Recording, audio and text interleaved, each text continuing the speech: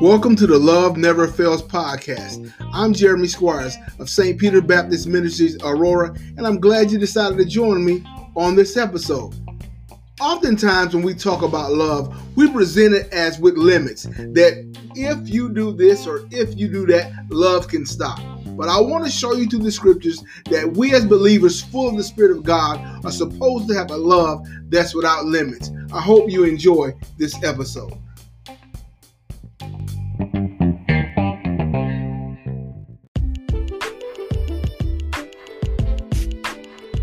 As a believer, love is always present in our lives. It is a word that's always going to come up in our dealings and our interaction with people and our interaction with God, because love governs our two most important relationships as believers, our relationship with God and our relationship with mankind. Now, because we in this earth, we have interactions with human beings that make us begin to question love and change our definition or our mind when it comes to love. So much so we put limits on it. And after our experiences, we begin to say, I'm not going to love. I'm going to let that person go. I'm not going to forgive. But today I want to show you through the scriptures, to take a walk through them, to show you that as believers, we got a love that's limitless.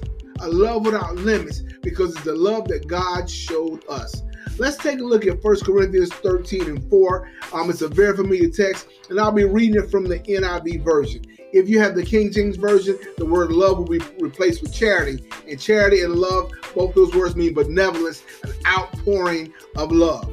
All right? So let's look at 1 Corinthians 13:4. It says this: love is patient, love is kind. It does not envy. It does not boast. It is not proud. It does not dishonor others. It is not self-seeking. It is not easily angered.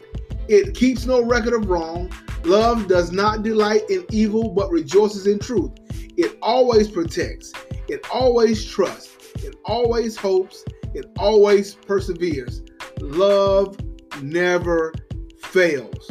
When we see this definition and description of love right here from the Apostle Paul, we see that whatever limit or whatever limitations that we can put on love is removed by the power of God, removed by the Holy Ghost, because God has given us an example of love that has no restrictions. It said love is patient, love is kind, love does not envy. If you look at the King James Version, it'll say love even thinketh no evil. So we got to remember that love has no limits when it comes to the Lord. The Bible says in Romans 5:9, it says this: but God commended his love toward us in that while we were yet sinners, Christ died for us. When we were sinners, God did not stop loving, but he made a plan that we could be redeemed through sending his son Jesus. The Bible said God so loved the world that he gave his only begotten son. Never in the process of this time when God had Jesus on earth did he say, I'm not going to let Jesus die for the sins of the world. Every time there's been issues throughout the scripture, when you see how God deals with mankind, he always shows love and grace in the midst of situations. No matter how they act, there's a remnant, there's forgiveness. Love is always available. The love of God is always available to anyone that will receive it. So as believers and followers of Christ, we have to make the love of God available to those that we come in contact with, to everyone in our lives. Everyone that we deal with has to experience the love of God. And you may say, listen, how do I love without a limit? Simply relying on the Holy Spirit. In Galatians 5:22, it talks about the fruit of the Spirit. And one of the fruits of the Spirit of God is love. So we have the Holy Spirit, and so we have the love of God in our hearts.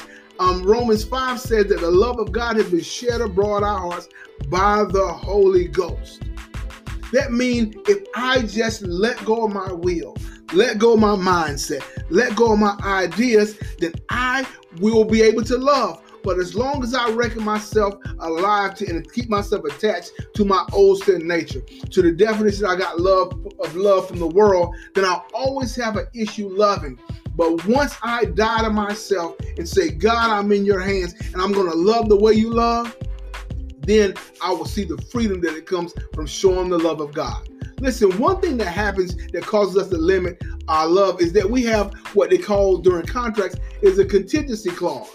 Now, a contingency clause is a contract provision that requires a specific event or action to take place in order for a contract to be considered valid. If the party that is required to satisfy the contingency clause is able to do so, the other party is released from its obligations. So we have contingency clauses in our relationships. And so what we say is we have these expectations and these clauses. And if you don't do this, this is where my love stops. The buck stops here. I draw the line here. That is a contingency clause that that we use to release ourselves from the obligation of loving others. But understand this, as believers in Christ, we don't have a contingency clause. We don't get to stop our love. We don't get to stop to show the love of God to anyone, because God has given us his love, and his love never stopped. His love never ceased. We learn right here in 1 Corinthians 13, his love never failed. Let's look at Matthew 5 and verses 40, 44, and 43 to see what God said about his love. He says, look, ye have heard it said that you should love your neighbor and hate thy enemy. But I say unto you, love your enemies, bless them that curse you, do good to them that hate you, and pray for them which despitefully use you, that use you and persecute you, that ye may be children of your Father which is in heaven. For he maketh the sun rise on the evil and on the good, and he sendeth rain on the just and the unjust. For if you love them which love you, what reward have you? Do not the publicans do the same? And if you salute your brother only, what do you more than the publicans? Be ye perfect. Be ye therefore perfect, even as your Father in heaven is perfect. So God is saying right here, with my love, I don't have a limit on it. People that are good and people that are bad get the blessings and get to experience the love and grace of Christ. So I got to remove that contingency clause out of my love, that once you do this, I'm going to do this, and I'm going to make a different decision. Listen, it is okay to have expectations in relationships. I'm not saying don't have expectations. I'm not saying that people get to do you any kind of way. That's not what I'm saying. Please remove that from your thinking. But I'm telling you that we have to love when the expectations are not met. When the expectations are not met, I love. When you move against me or someone moves wrong against you, I still love. Now, I'm not talking about tolerating unscrupulous behavior and abuse and things like that. Remove it from the worst extent. I'm talking about being able to love and show the love of Christ in spite of the situation. To not think evil of someone. To not to hate. To be able to forgive. To be able to look past. To even be able to reconcile in situations, because the love of Christ is ever present in my life. We got to be merciful and kind and love this way. Look, we got to take the limits off our love. The Bible says we should have fervent love toward one another. The Bible tells us over and over again that we have to love. The Bible said God so loved us that he sent his son to be the propitiation for our sins. And he said that if he so much loved us, we ought to love one another. So we got to remove the limits. Yeah, what they did hurt. Yeah, what they did was very disappointing. But I'm going to look beyond what they did and going to love. How do I love? Yeah, you may say, Jeremy, you don't know what they did. You're right. I don't know what they did. But I know what God did for you, and I know what God did for me. God saved my soul. God delivered me. God sent his son. God was merciful and kind and gracious to me. God had blessed you and kept you and saved you and showed you love when you didn't deserve it. So I know what God did, and I know what he is doing for me. And when we remember what God has done for us, all the love and all the kindness, that's when we can remove the limits from our love. When we remember what God has done, then we can love like we've never been hurt. We can't allow our prior knowledge and previous experiences to govern our love. We keep allowing other things, our past hurts and pain, to govern how we love. like to govern and rule over our love. We got to move those prior knowledge. We got to remove those past experience. We got to remove the wisdom of men from our minds and from our hearts and love without a limit. Love the way God has loved you. Every time you've needed repentance, God has made it available. Every time you needed grace, God has it available. And so that's the love that we should love one another. Man, we got to love one another without a limit, because love will cover a multitude of sins.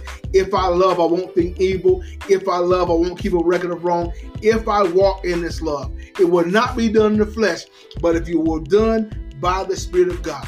If you reckon yourself to be dead to sin and alive unto God, if you know that you're dead and your life is here with Christ in God, if you surrender your members to God only and walk in the Spirit, that you won't fulfill the lust of your flesh, you can love without a limit.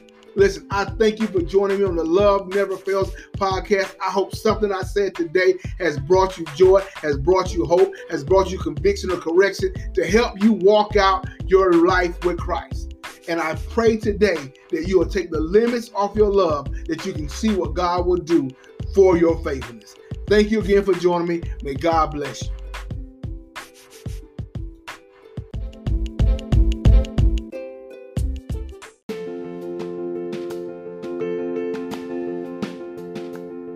If you listen to this podcast today and you don't know the Lord Jesus as your Savior, you can pray this prayer and you will be saved. Let us pray. Lord Jesus, I come to you today.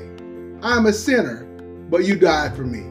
Jesus Christ, come into my life. Be my Lord and Savior.